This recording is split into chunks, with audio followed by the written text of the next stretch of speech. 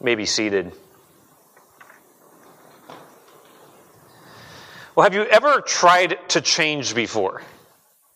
You ever tried to change, your diet or start a new workout program or like get into the gym or set a New Year's resolution? How many of you at some point in your life have tried to change something about you? Can you just raise your hands? Wow, okay, I sort of expected everyone. I think all at various points tried new things or tried to learn a new skill or tried to learn a new habit or tried to change something about your personality that you're just like, this is so annoying. Change is really hard. We're now into March, where probably by this point, if you had a New Year's resolution, that bandwagon, you've fallen off that wagon a long way ago, and kind of back to what you were doing before. Maybe you're continuing on with it. Maybe you're more disciplined than I am with some of those things. But change is hard. Whether we're talking about starting a new diet, learning a new skill, kicking a bad habit. And yet as we come to this section in Ephesians, this text that we read, the call here is really clear. God calls us as His people to walk in newness, to be different from what we were before. The Christian life is one of continually walking the path of change. It's one of continually saying goodbye to the old life of what we were before we met Jesus and embracing the new life. Do you pick up on the language that's used here where Paul says you're going to put off the old? It's like changing a set of clothes.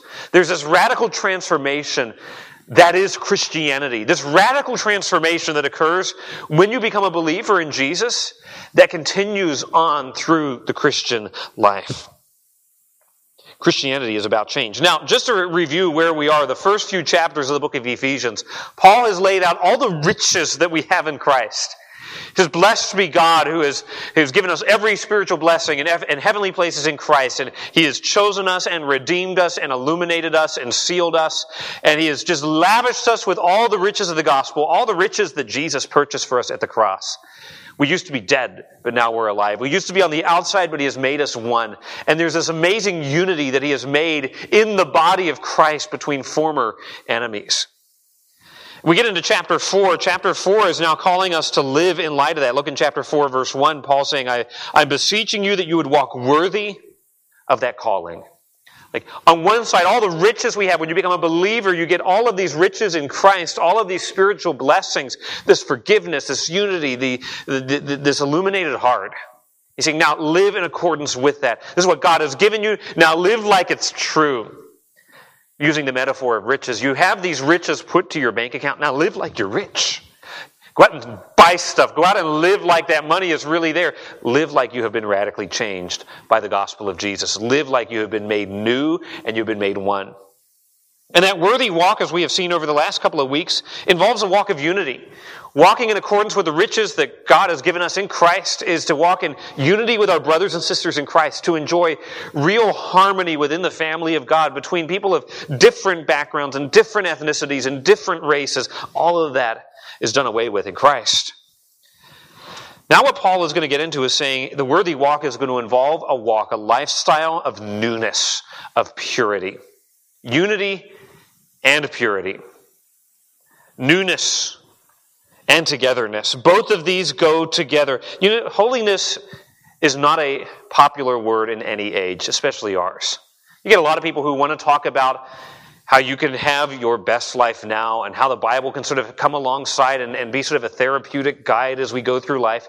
But this idea of living a holy life that is distinct from the world and separated from sin, not a real popular message these days. And yet that's precisely what Paul is saying. Christians, those who are believers in Jesus, you've been changed. You don't walk in those same paths of sin that you used to walk in. You have been changed by the gospel, and so live like it. God wants us as Christians to experience radical, lifelong change, of constantly shedding the ways of sin and the paths of unrighteousness and becoming more like Jesus. You say, I have tried to change. Like, I've literally tried everything to try to change and get victory over sin in my life, and I've not been successful. I want to give you this morning 5 principles that are in this text that show us how we can experience real, radical, lifelong change in the Christian life. Change, beloved, is possible. And by the way, let me add this. Change is absolutely necessary. There is no Christian life without change. There is no going to heaven without change. The writer of Hebrews says this, "Follow after holiness, without which no man shall see the Lord." You got to be holy if you're going to go to heaven. Now that means, in one part, we are declared righteous by the gospel of Jesus, but it also means that there's going to be this proof in our lives of a changed life that shows we're really God's children. So that's necessary if you are a Christian. So what are these principles? The first one, I want to call this the regeneration principle. And by regeneration, I am referring to the fact that we don't just need to be made nice. We need to be made new, right? There's got to be a foundational, fundamental change in our hearts and in our lives if we are going to experience this change. There's got to be a new heart. We've got to be born again, to use Jesus' idiom from John chapter 3. Look in verses 17 to 19. Paul contrasts the way we're supposed to live with the way that we once were before we became Christians. So verse 17, "This I say therefore." So he's saying, okay, the worthy walk, that involves unity. He's kind of wrapping up that discussion. So now he's saying, it's going to involve something else. "I say this therefore and testify," or we could even render it this way, "and insist in the Lord." This is not just a suggestion, this is a requirement. And Paul's not grounding this requirement just in, "Hey, Paul, I'm Paul, I've got some good ideas for you." He's like, I'm insisting in the Lord. This is God who is speaking, God who is addressing this, saying that you henceforth walk not as the Gentiles walk. The word Gentiles, he's not using that as just a ethnic term, like the non-Jews. He's talking about the pagan world in which the people in Ephesus lived. They'd been saved out of sort of pagan idolatry. They'd been saved out of this godless society. He says, you don't live like the other pagans do. You don't live like the world does. You don't shape your life based on the mold that the culture wants to shape it into. You walk, you live. Remember, walk is a metaphor for how we live our lives Monday through Saturday. This is the essence of how we live, your lifestyle. You don't live as the Gentiles live, as the lost world lives. So you're different now. Now he's going to go on and describe, saying, this is Christians, and by the way, this is the way all of us used to be. He says, I'm going to just remind y'all of what you were before you met Jesus. I'm going to remind you of the condition of our lost culture, of anyone who does not know Jesus. This is their condition. Notice how he describes it. In the vanity of their minds. Now, we often think of vanity as, pompous and looking at the mirror all the time. The idea of this word is futility. The futility of their mindset. Now, he's not saying that they are intellectually dumb. The Roman world, you can go back and look at the Roman and the Greek world. There were some brilliant people like Aristotle and Plato and Cicero and Suetonius and all of these guys. They're really smart. So he's not saying Christians are smart and everyone else is dumb. That's not what he is saying. But he is saying the mindset, the worldview is one of futility. Why? Because it does not take into account ultimate reality. Ultimate reality is God. And because God is not ruling over that mind, they might get a lot of things right. They might have a great understanding in philosophy and in science and in medicine, but God's not at the center of it. They don't understand where they've come from and where they're going and why they are here. He's saying that's who you are without Jesus. Without Jesus, your mind is mired in futility. Which is why, if we're going to change, we need to be regenerated. We need to be born again. We need a new heart and a new nature and a renewed mind. The unsaved mind is incapable of grasping spiritual truth, Paul says in 1 Corinthians 2 and verse 14. Now, understand it intellectually, yes, but grasp it and receive it, no. He says we're not capable of that without a work of the Holy Spirit. Now he unpacks it even more in verse 18. Having the understanding darkened. So the mindset is futile. It's spinning in circles. It's not grasping onto ultimate joy and ultimate reality. Why? The understanding is darkened. Romans 1 uses very similar language. That when people knew God, they glorified Him not as God, neither were thankful, but became vain in their imaginations, and their foolish heart was what? Darkened. The understanding, your understanding without Jesus Christ, is spiritually dark. Again, you might understand a lot of things about this world and understand science and understand how to do your job and score very high on an IQ test. But spiritually speaking, your understanding is not able to put together the pieces of the puzzle and live out God's way. That's why change is impossible without a new heart. Without Christ, our understanding is enmeshed in darkness. And we are alienated from God's life. Verse 18 says, and we're alienated from the life of God. Okay, to be alienated from life is to be what? To be dead. Say, someone is separated from life. They don't have life. They're dead. We are spiritually dead, as Ephesians 2 describes it. You know what dead people need? Not a funeral. Dead people need a resurrection. Those who are in the dark need the light switch to come on. Those who have hearts of stone need something to fundamentally change in their hearts. And last time I checked, we are incapable of doing heart surgery on ourselves.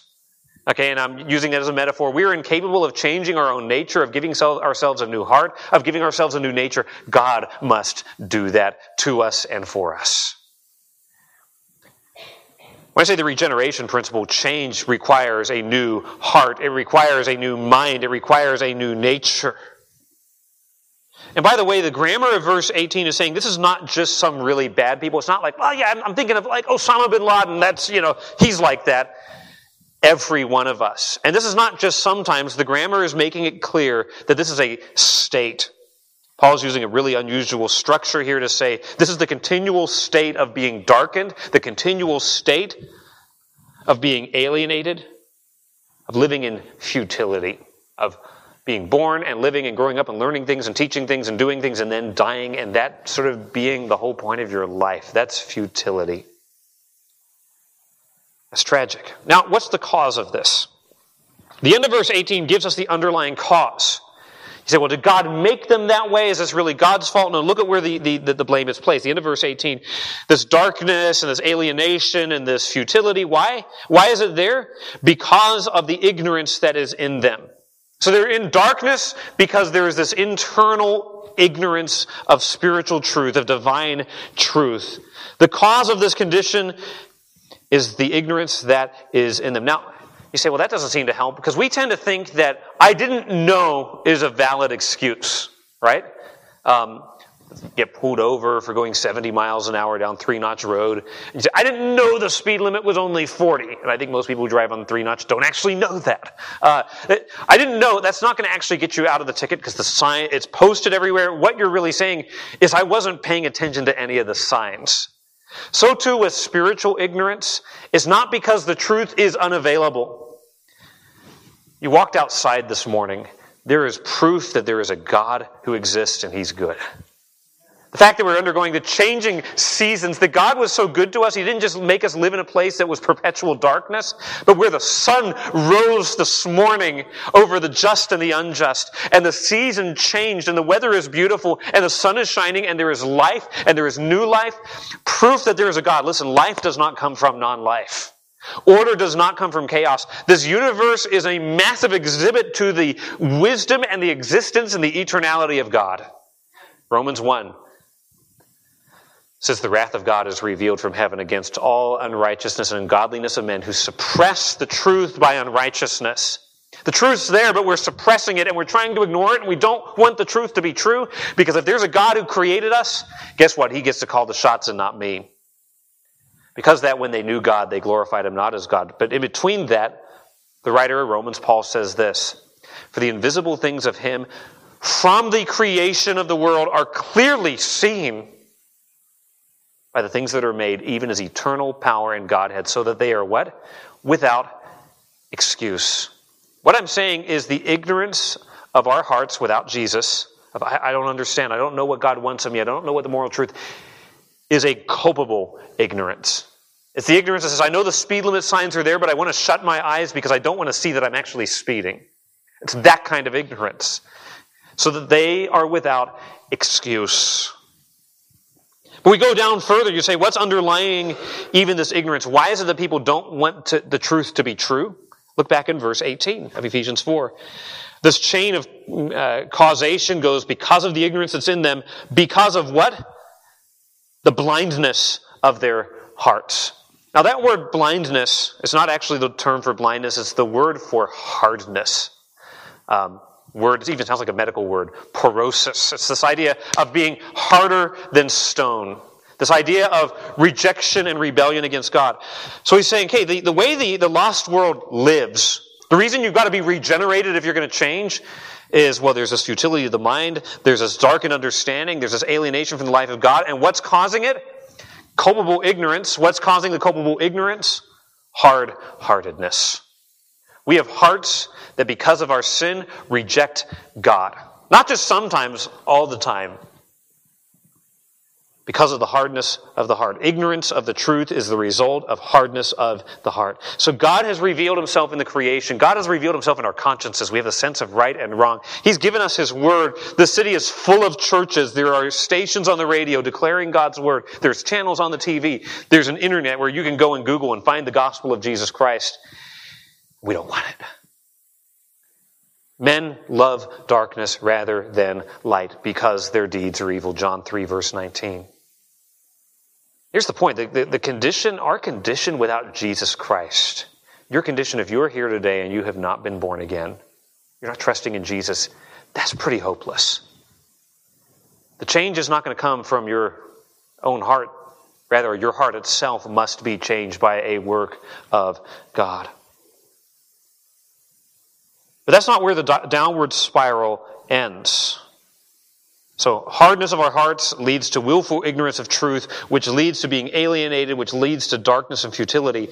But now look at what verse 19 does this. Describing us without Jesus, who being past feeling have given themselves over unto lasciviousness to work all uncleanness with greediness. You notice that Paul started with the mind and now he moves out to the life. Why does he do that order? Because we would probably start the other way. Well, let's look at the losses of the world. Well, look at the depravity and the fornication and the murders and the abuse. And look, there's the evidence. But Paul's like, it's the other way. It starts with what we think. Starts with what we love. Here's something I want to say that's going to be very key to understanding this text. We do what we do because we think the way we think. We do what we do because we love what we love. And so Paul puts it in this order. Look, their minds are darkened and therefore their lives are depraved. Which means this, if change is going to happen, the heart needs to change, right? And the thinking needs to change, and Paul's going to get there on the positive side of the ledger. So look at the results of this darkness and of this lostness. They're past feeling, verse 19 says. The idea here is being calloused. It's the idea of no longer feeling moral pain or shame. It's the idea of the conscience. You know, God's given all of us a conscience, but if you ignore the conscience long enough, after a while you don't feel the pain of conscience. It's like a nerve that has been cauterized. It's like the check engine light that you have fixed the problem by just turning off the check engine light, just being like, where's that fuse? Pull it out. Problem's gone. It's like the pilots, there are literally stories of pilots who have crashed their planes into the side of a mountain because they decided that the ground radar system was wrong, that was telling them, pull up, pull up. They just hit the switch and ran the plane into the side of the mountain. That's what happens to our consciences.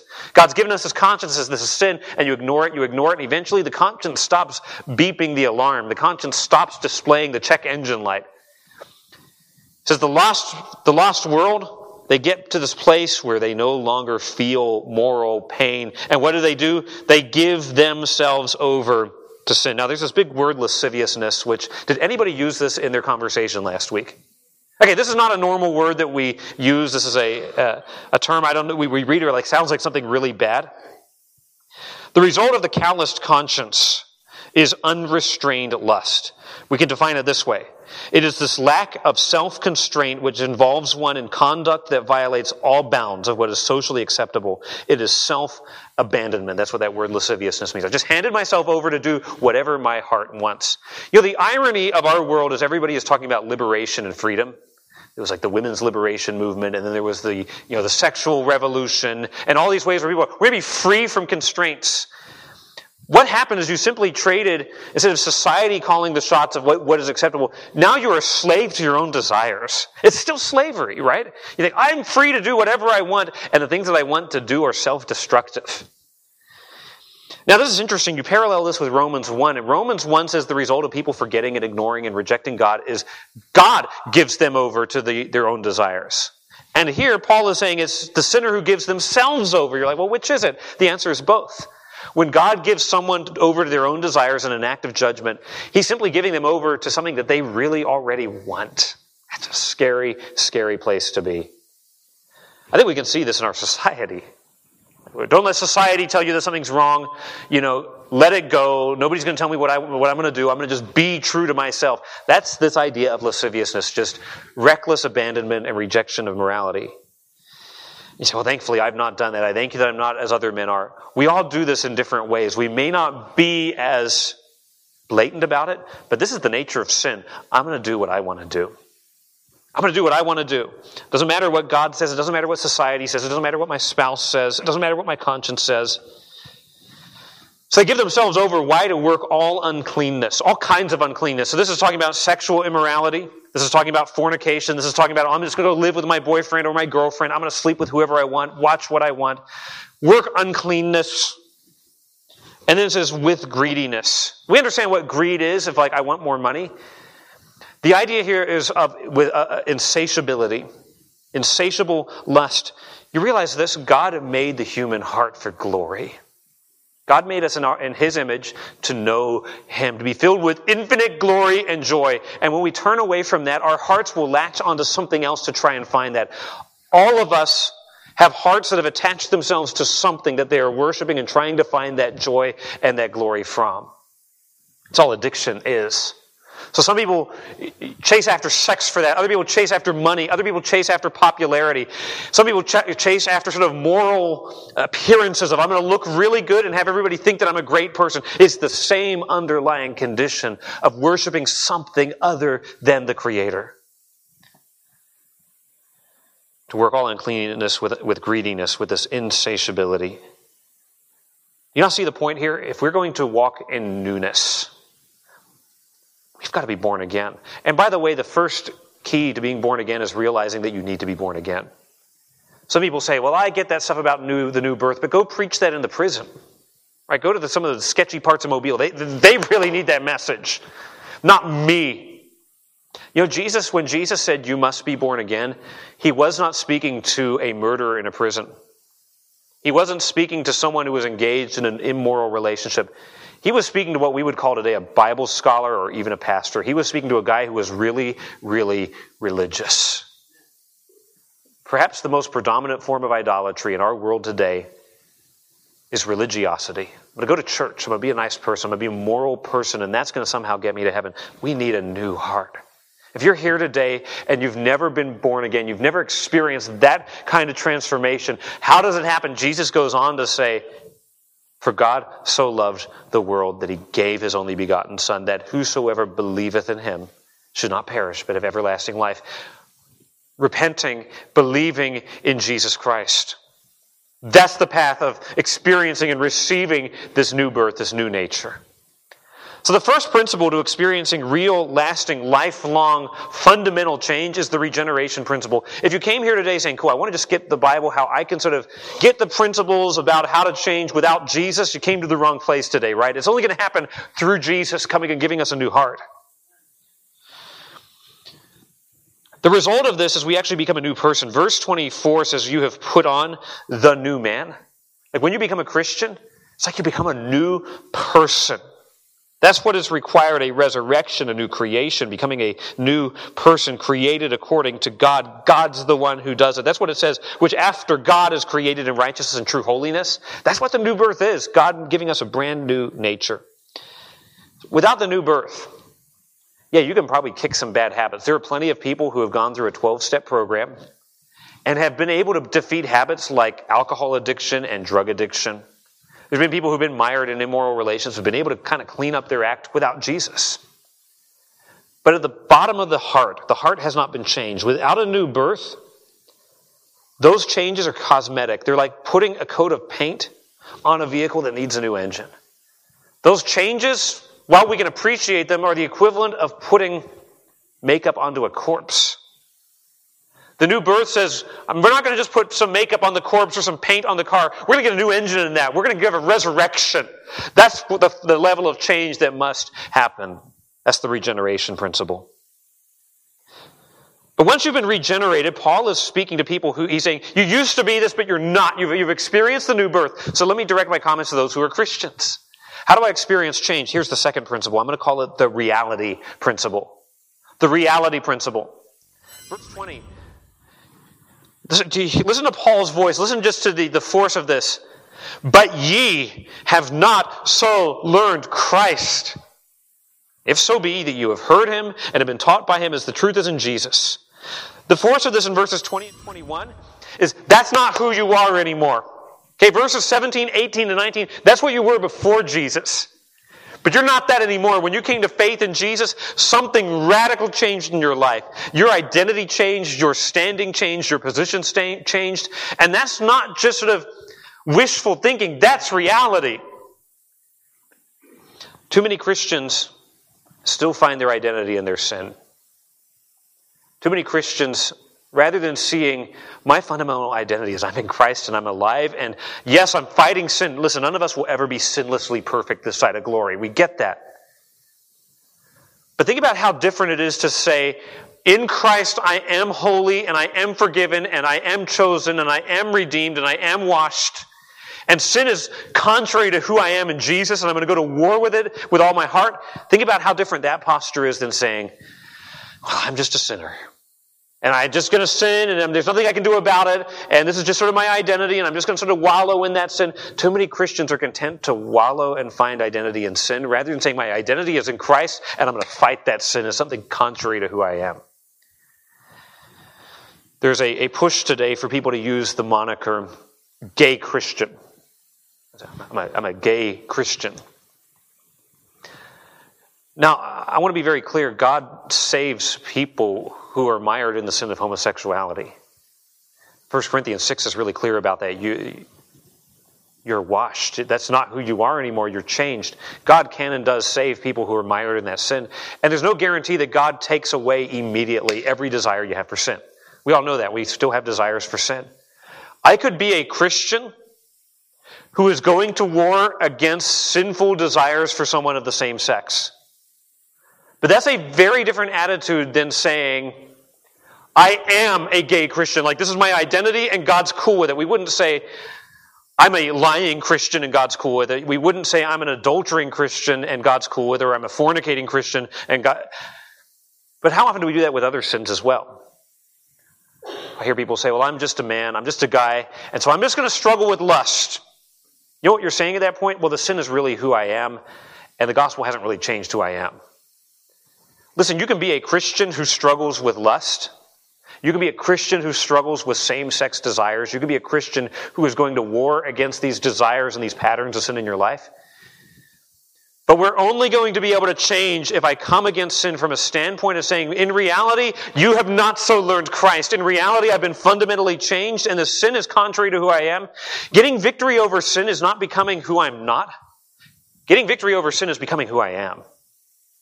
If God says, you're holy in my sight, and me getting victory over that sin is simply becoming what I already am in Christ. You see how different that perspective is? That's the reality principle.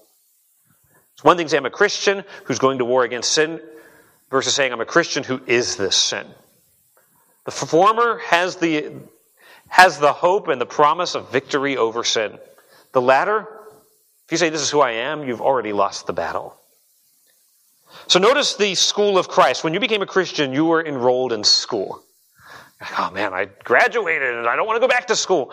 Christianity is enrollment in a school. Notice verse 20. You have not so learned Christ. So be you have heard him, you have been taught by him, as the truth is in Jesus. We get the curriculum. You know what the curriculum is in the school of Christ? This reality that we have entered into? The curriculum is Christ. We don't just learn about Jesus, we learn Jesus. You have not so learned Christ. That's reality. We have been transformed and we've been enrolled in the school of Christ. Again, we cannot divorce Christian transformation from who Jesus is. We can't just say, well, let me just sort of extract these principles and then we can sort of apply them generally to people who don't love Jesus. That's not Christianity. Christianity has Jesus at the center of it. What is Christianity? It's about Jesus and his miraculous incarnation as the God-man. It's Jesus who lived a sinless life. It's Jesus who died a substitutionary death in the place of sinners. It's Jesus who had a victorious resurrection. It's Jesus who has ascended to the glory of the right hand of the Father. And it's Jesus who's coming again in glory. That's what we learn. We learn Christ. And not just the truth about him, but who he is.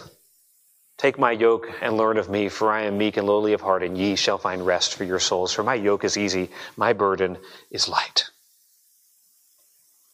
It's not just learning about Christ, it is learning Christ. It is to become, the word here translated learned in verse 20 is the word that we could translate discipled. You become a disciple, a pupil, someone who learns with the goal of imitating the teacher. We have this idea today where you kind of learn just to get the information from the teacher. In the ancient world, you learned so you could live the life of the teacher. Enrolled in the school of Christ, we are there to learn and be more and more like Jesus. And it's a lifelong, it's not just 12 years, not just 12 grades, and then you go on maybe to college. No, this is lifelong. There's as many grades as there are years in your life. So the content of the Christian message is not mere morality. Do not hear me saying today, you need to change, try harder. No, what I'm saying today is you can only change with a new heart, and you can only change when you've embraced the reality of who Jesus is, and you've been enrolled in the school of Christ. So he's the curriculum, but verse 21 also tells us that he's the teacher. If so be, and the idea here is Paul saying, of course you have, I'm assuming that this is true, assuming, of course, that you have heard him and been taught by him. When you hear the word of God, think about who told you about Jesus when you became a Christian. Well, it was so-and-so. It was a Sunday school teacher or a parent or a friend, a pastor who opened the Bible. When the word of God is taught and spoken, we are hearing the very voice and word of God. The preaching of the word of God is the word of God. That's not to say that anyone who stands behind a pulpit and starts yelling is saying what God wants them to say. But when this book is rightly declared, it has the authority of heaven. We hear within the Bible the very voice of God himself. And so Paul's saying that when you were converted, you enrolled in the school of Christ. He's the curriculum, but he was also the teacher. He's the message and the messenger. He's the focus. But then we go on and we find out he's also the standard. When you're in school, remember there's standards. We call those things tests to did you learn anything? Did you get an A? Okay, the standard here is not the traditional A to F grading scale at 90% or above. You got an A. No, look at the standard of this. You've been taught in accordance with this standard as the truth is in Jesus. Jesus is the embodiment of truth. All true doctrine has Christ at its center. So when we're talking about the fall of man, that's pointing us to Jesus. When we're talking about God's love, it's expressed in Jesus. Jesus is the narrative center of the Bible. He is the center of gravity for all Christian truth. If Jesus is not at the center of it, it's not Christian. So the implications here. Real change means embracing the reality principle. If you are a believer in Jesus, you've enrolled in the school of Christ, which means lifelong transformation and learning and becoming more like him. But that's who you are now. Your fundamental identity is different. So don't fight sin as, this is who I am. Fight sin as contrary to who I am. And if you're saying, I want to find out who I really am in Christ, read Ephesians, all the places that say in him, in Christ, in Jesus, in the Lord. That's saying who you are. You're in union with Jesus. You're accepted in the beloved. You're chosen in him, redeemed in him, enlightened in him, sealed in him. And we could go on and on and on. Now, verses 22, 23, and 24 have these phrases, put off, be renewed, put on. And the way it sort of reads in our English translation is those are commands, where Paul is like, you need to do these things. But the way this actually comes off in the original is you were taught to put off, to be renewed, to put on. He's referring back to something that's already happened. He's saying when you were converted, the old man, the old life was set to the side like a filthy garment. The new life, the new man, the new nature was put on as a new identity. And you began this process of a lifelong transformation, renewal of the mind. So why does Paul remind them of this? Because the rest of the Christian life is living out these implications. Right? There's something fundamentally changed when you became a Christian. Now the rest of the Christian life is becoming who you are. That's a good working definition of what we call sanctification. Becoming who you are. So I want to break these down into 3 more principles. We have this idea, you put off the old man. All right? You put off this old lifestyle when you became a Christian. Yet the rest of the Christian life is continuing to put away the vestiges of what that's like. I'm going to call this the rejection principle. Real change, progressively as a Christian, is putting away, rejecting the sin and the evil in your life. Okay, that seems like really obvious. Like, well, duh. If I want victory over sin, got to get rid of the sin in my life. If I want to change, I got to get rid of the bad things in our lives. And we often think of change only in those categories. Is removal, is that which is sort of negative. But I'll just remind you, he's going to give us the positive in verse 24, the put on. These go together. So there's a couple of things we need to hold together here. This idea of putting off is referring back to the decisive break that already happened when you were born again. The old nature, the old man was forever done, was forever removed. If any man be in Christ, he is a new creature. Old things are passed away. Behold, all things are become new. That's reality. We've already changed sides in the war. We've already come from the old to the new. We've already been transformed from death to life. And from there we spend the rest of our days putting away the remnants of sin in our lives until we reach heaven.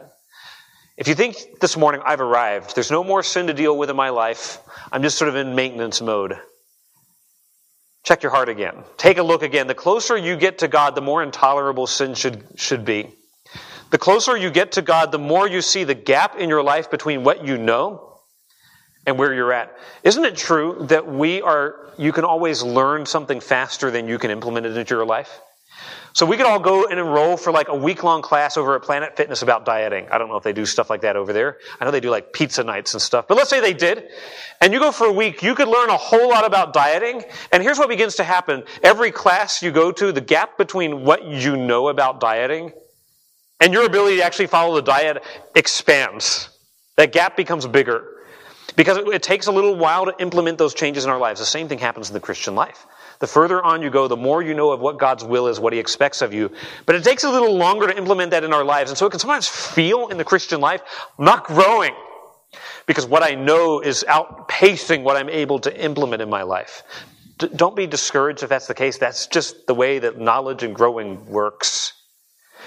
But don't deceive yourself into thinking there is no gap. There's always going to be a gap between what I know and what I'm implementing, and our goal is to close that in our hearts and in our lives. So I think Paul's reminding them, you've put off concerning the former conversation. Okay, that word conversation is lifestyle. You've put off that old lifestyle that's in reference to the old man. And then he says the old man is corrupt according to his deceitful lust. Notice how he contrasts that with the new man in verse 24. Okay, the old life, and we've got the new life, verses 22 and verses 24. Verse 22, the old life is being corrupted, being brought to destruction. The new man is created by God. The old life is corrupt in regards to lusts. The new life, the new man, is being created in regards to righteousness and holiness. The old is being shaped by deceit, and the new is being shaped by truth. There's a contrast between deceit and truth, between life and between corruption and creation, between the old and the new. So the Christian life, from the moment you get saved, is one of perpetual repentance, of becoming aware of sin and confessing it and forsaking it, being aware of sin and pushing it out of our lives, becoming aware of that which is displeasing to God and removing it from us. The language here is the language of changing clothes. So let's say you have to go out and clean the septic tank. That'd be pretty rough. I wouldn't want to do that. I'd probably hire someone to do it. But let's say you had to do it. You got to take that lid off and get down in there. It's pretty nasty, like dirty jobs, right? That's nasty. You're probably never wanting to wear those clothes ever again. They're probably getting put into a bag and into the trash or set on fire when you're done. Saying that's the old life. It's been removed. But we're going on getting the rest of the stench off our bodies. So what kind of things are we to put away? Look at verses 25 to 32 for a sampling. Wherefore, putting away lying, there's one thing we're to put away, speak truth. Verse 26, be angry and sin not, so put away unproductive anger. Verse 28, let him that stole steal no more. So put away stealing of every kind. Verse 29, let no corrupt communication. So foul language, put that aside. Verse 31, let all bitterness, wrath, anger, clamor, evil speaking be put away from you with all malice. You hear the repetition of that word put off?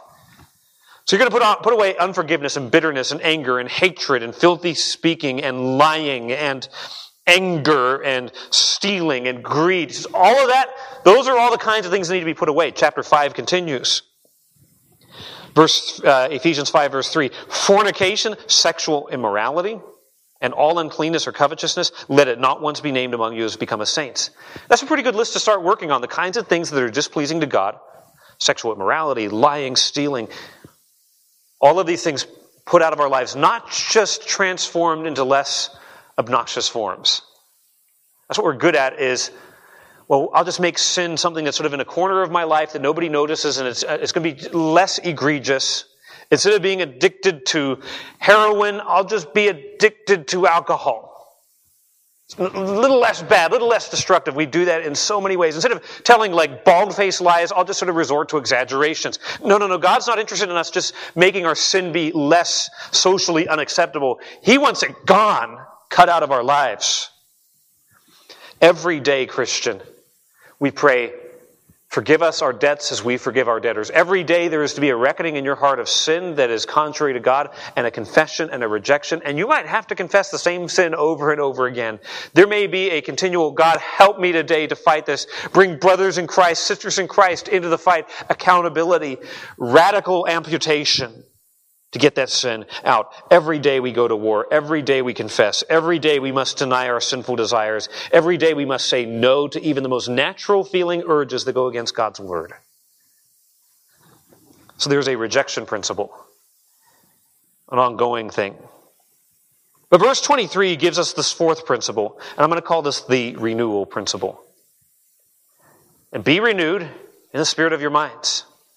Now, the put off and the put on, the way those are conveyed by Paul is those of, in a sense, that's sort of decisive, that happened when you got saved and you're living out the implications of it. But this be renewed is a be continually renewed in the spirit of your mind. I'm going to call this the renewal principle. Now, I said earlier in the message, remember Paul sketched out why the lost world is the way it is? They have depraved lives. Why? Because they have darkened minds. We do what we do because we think the way that we think. We do what we do because we love what we love. The same applies with positive transformation.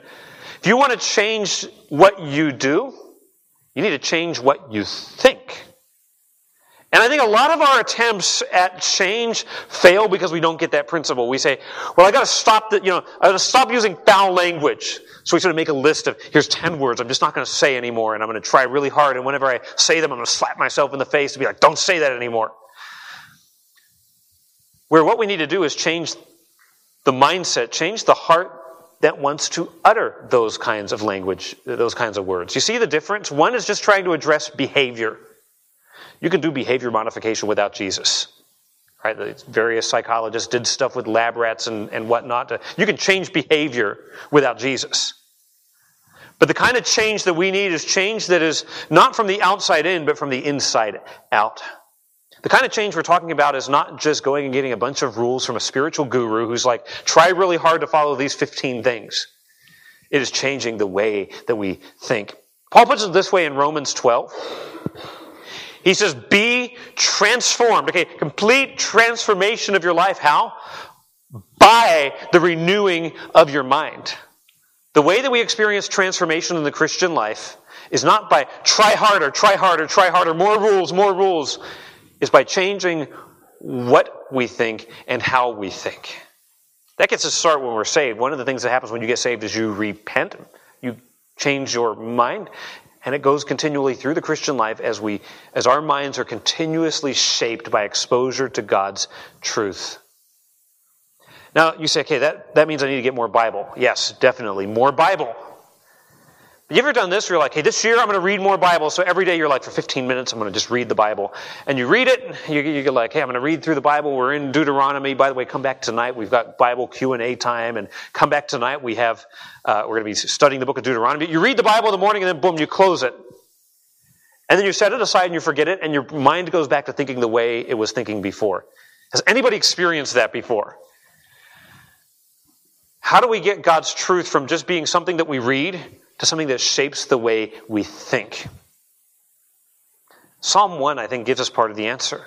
It talks about the one who is blessed, but his delight is in the law of the Lord, and in his law doth he meditate day and night. Now, meditation is not sitting around going, like emptying your mind. Biblically, meditation is thinking about Scripture. It's reading about the Bible and then developing the discipline to say, I'm not just going to read it, I'm going to chew on it. I'm going to think about it. I'm going to have this be what's filling my mind. Now, I don't know if this is true for, like, my wife's pretty good at multitasking. We men are terrible at multitasking. We can think about and work on precisely one thing at a time. Which at least means for us men, if you're thinking about the Bible, you're not thinking about other stuff, right? That means that if I'm chewing on God's Word, there's not room in my brain for sinful thoughts to be coming in. That's pretty cool how that works. But here's what happens. As I begin to meditate on God's Word begins to sort of cut channels in my mind that my thoughts begin to flow through. The more I think the Bible, the more I read it and then chew on it and think on it and fill my mind with it, the more I'm pushing out all the garbage that I could be thinking about, but the more my mind is being shaped to be shaped by the Bible. So be renewed in the spirit of your mind is this internal and the deepest part of your being transformed. The way we think. Wherewithal shall a young man cleanse his ways? By taking heed thereto according to thy word, saturating and filling our minds with the Bible.